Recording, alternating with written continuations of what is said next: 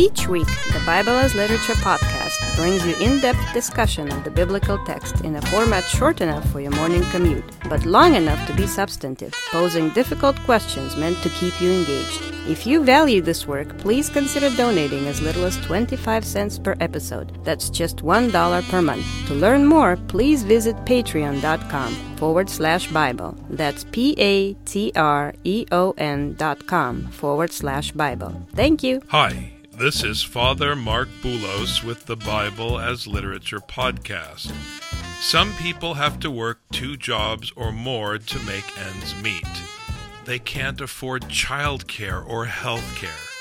Each day, they battle the same frustrations and emotions that each of us carry inside, with the added misery of poverty and disadvantage. The working poor live among us, hidden in plain sight. Yet those of us who have time to read the New York Times, to browse the web, or to listen to podcasts, those of us with time and access often complain that we don't have time. This complaint echoes the cry of the disciples in Matthew, who repeatedly beg Jesus to send the needy away. The Syrophoenician woman in Matthew is the Lord's answer to this complaint. Like that of the disciples, her cry is persistent, but it reflects a different kind of thinking, one born out of need. "If I were a rich man," the famed Tevye exclaimed, "I would discuss the holy books with learned men 7 hours every day. That would be the sweetest thing of all." Richard and I discuss the Gospel of Matthew chapter 15, verses 21 to 28. You're listening to the Bible as Literature.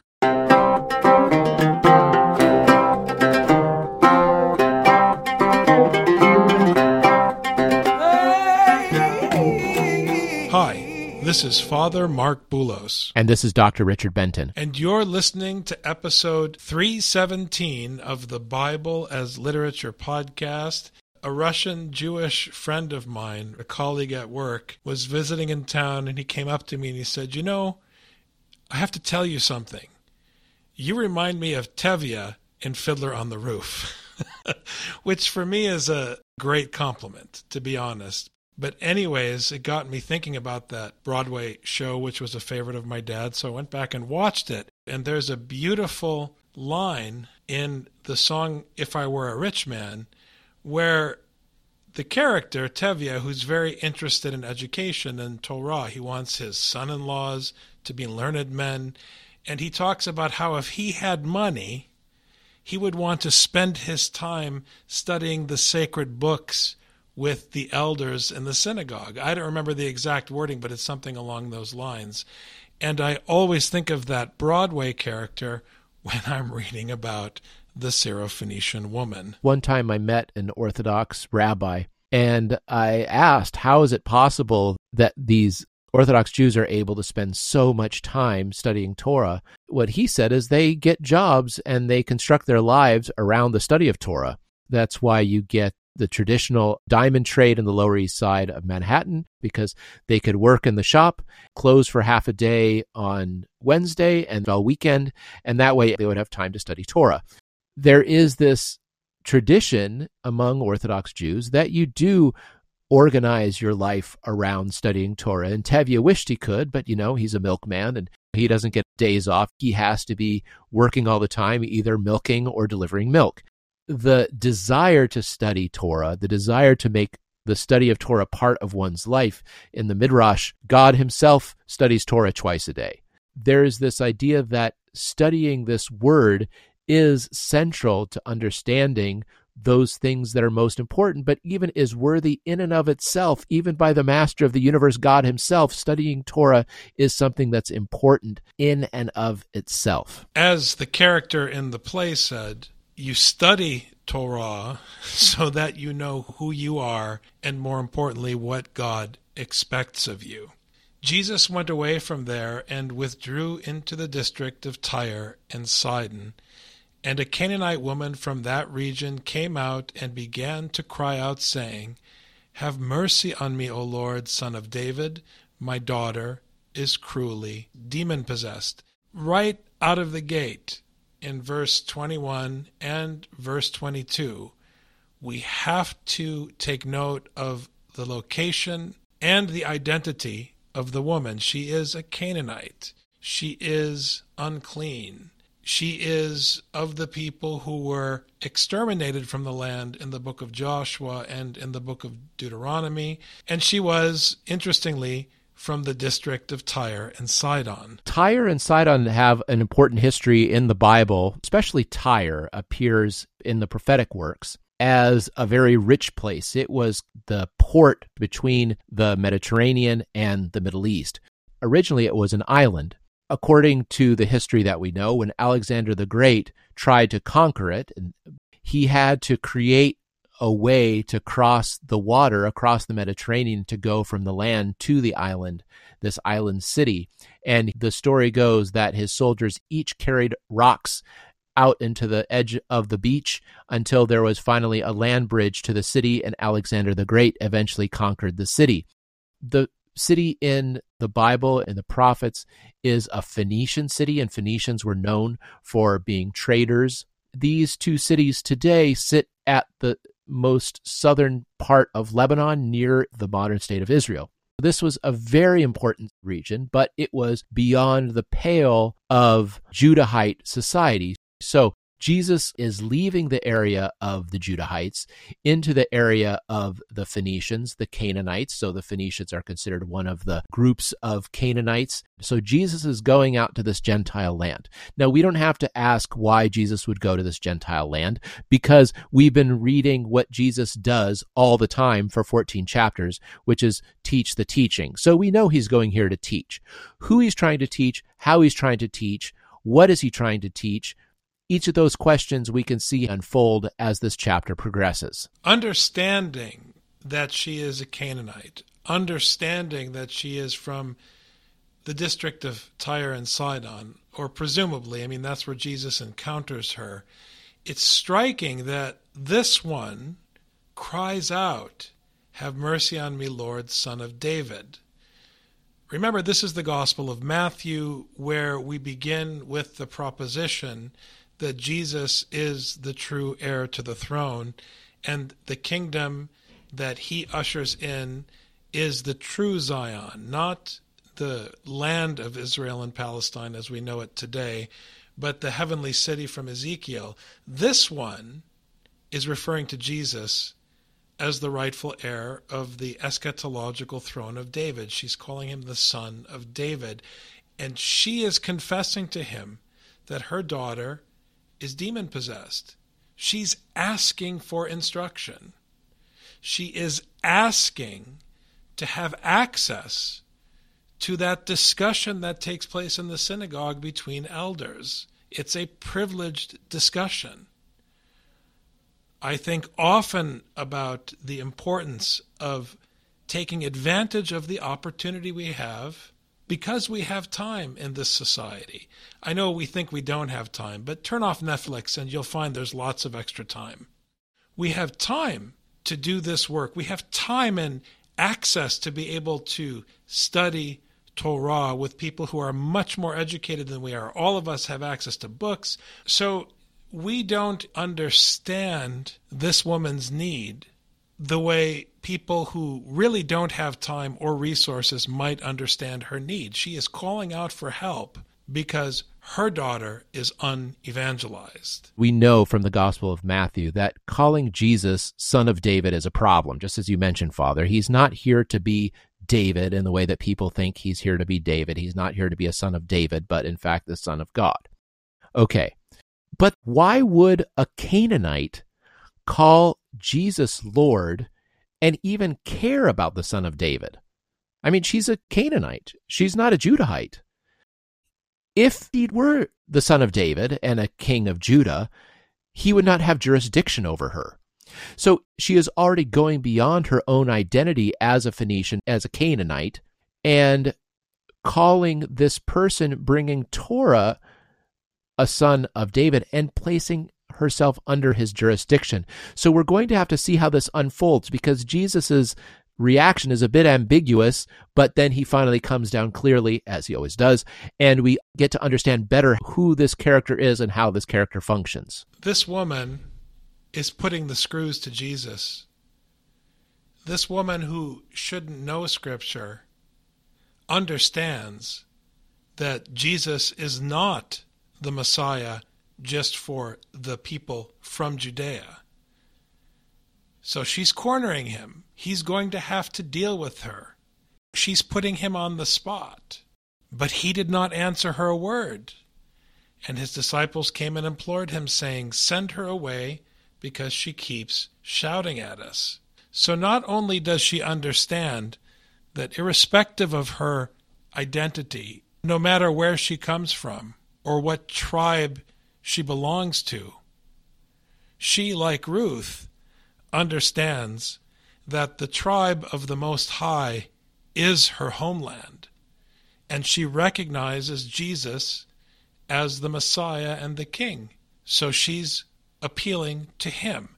It's striking in Matthew that the expression Son of David functions differently depending on who's using it. Because if you're a Judahite and you say Son of David, it might be risky business to talk that way. But if you're clearly not a Jew and you speak this way, something else is going on. At a minimum, you're asking for a kind of adoption. That's why I'm saying, Rich, she's putting Jesus in a difficult spot. And of course, the disciples, because they care so much about the flock, want her to quiet down and they want to send her away. Once again, they demonstrate that they have no clue what their teacher's all about. It's just like when the disciples were worried that Jesus might have offended the scribes and the Pharisees by saying that they don't understand. You know, the disciples consistently misunderstand the entire situation.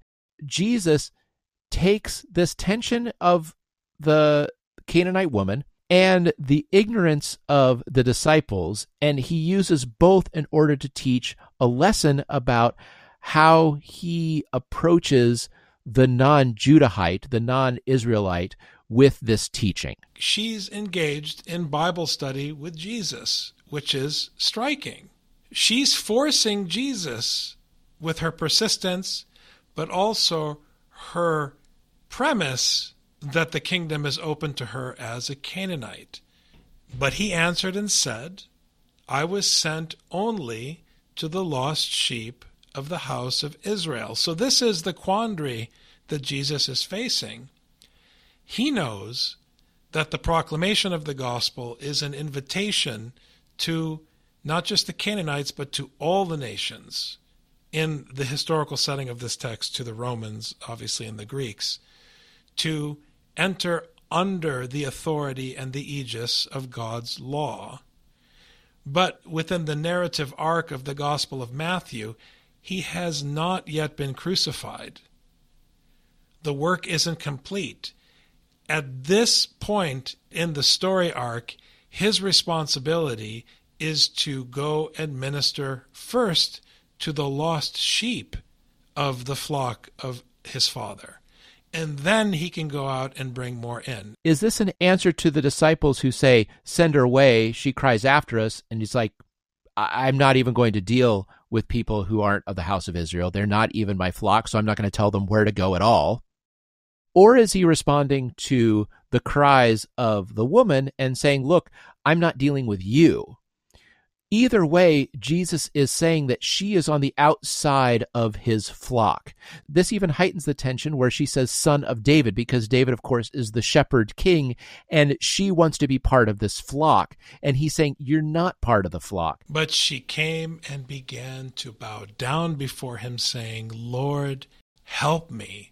She is expressing her trust in Jesus, which in the Gospel of Matthew is to express your trust in the commandment of God.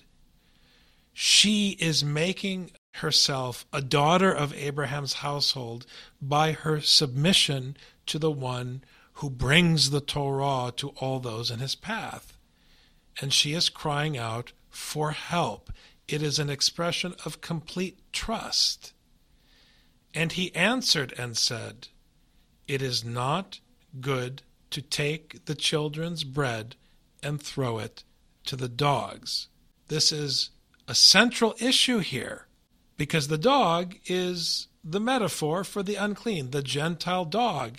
And here Jesus is saying to this woman, look, you're a dog. You're one of the dogs. Why should I throw the crumbs from the table? Which, by the way, are the crumbs of instruction.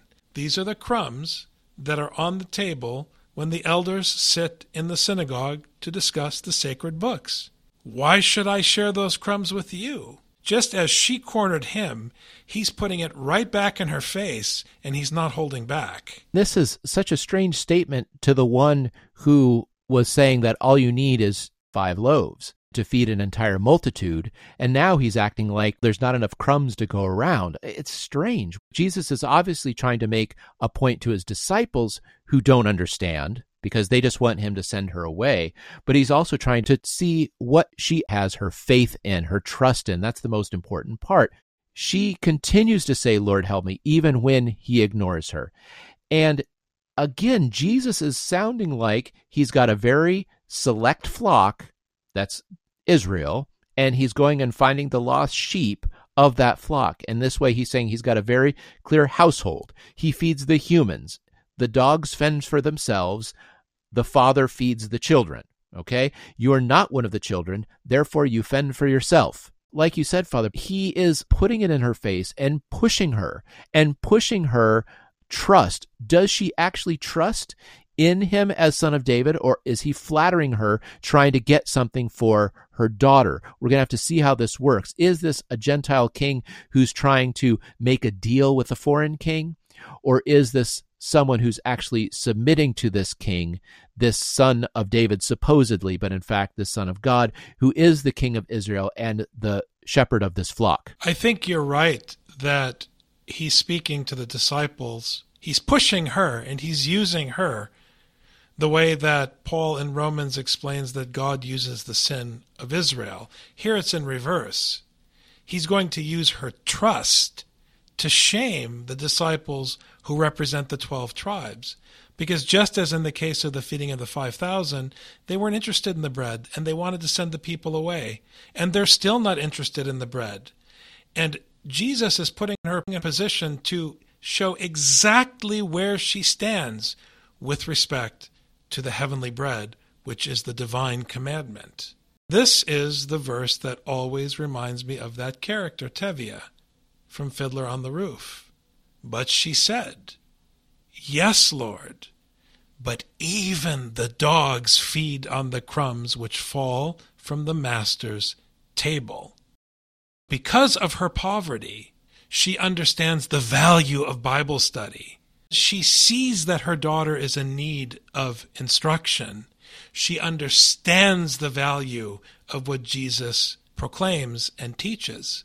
She accepts that she's a Gentile dog, and all she wants is to sit at the feet of the master and gather up the crumbs that fall off of the table in the synagogue, because she understands that when the elders discuss Torah, when Jesus discusses the sacred books with his Father, when Jesus then turns and teaches his disciples, which represent the 12 tribes of Israel, she understands the value of every word he speaks, and she's willing to literally eat it off of the floor. The disciples, on the other hand, don't value anything except convenience. Jesus is this master chess player when he has this discussion. He's not having an idle argument like the scribes and Pharisees. When he deigns to argue or to respond, he only does so to teach the disciples and teach the crowds. Here he pushes this woman to either leave and get sick of arguing with him, or to get to the point that she gets to here, which is that she wants the crumbs. All she needs is a crumb. And it ends up that she says exactly the opposite of what the disciples said in the desert when they said, we just don't have enough bread to feed everybody. We only have 5 loaves. And this woman says, all I need is a crumb. All I'm asking for is a crumb here. The disciples who believe you have to have everything all in place, all set up in order to teach. This woman says, anything that I can get, any bit of the teaching, I'm willing to accept. All I'm asking for is a teaching and a word that will heal my daughter. If you don't respect knowledge so much that you would keep your mouth shut in the presence of an elder speaking to another elder, you don't understand the faith of the Syrophoenician woman. She understands the value of the conversation between Jesus and the Father, and she's willing to take any scrap from that conversation, which is the Torah, any scrap of wisdom from that book. And the disciples are just trying to figure out how to get everyone away so that they can, set up shop and watch Netflix. Then Jesus said to her, "O woman, your faith is great. It shall be done for you as you wish." And her daughter was healed at once. She cornered Jesus, and she left him no choice but to heal her daughter through instruction, parenthetically, because of her immutable trust in the commandment of the Father. Ultimately, Jesus can't turn her away if she obeys what he says. And it would be an embarrassment for him to turn her away when his own students don't get it. He has no choice, Rich. He has to feed her the instruction. Because she did, in fact, trust that one crumb of Jesus' teaching would be enough to heal her daughter. She was waiting for any taste of that instruction. And, these poor disciples who are surrounded by a 4-course meal every night and still don't understand what is being taught. She just wants one crumb, which shows that, in fact, she already understands. And because she already understands, she is not of a different flock. She is indeed of this shepherd's flock because she hears this master's voice. I'm going to take from a different gospel. And when she recognizes this master's voice, she will follow him wherever he goes. She will eat whatever he provides, and if he provides something, that is precisely what she wants. She only wants a word of provision, a word that will teach, a word that will heal. Thanks very much, Dr. Benton. Thank you, Father. You've just heard the Bible as literature. Thanks for listening. The Bible as Literature is a production of the Ephesus School Network.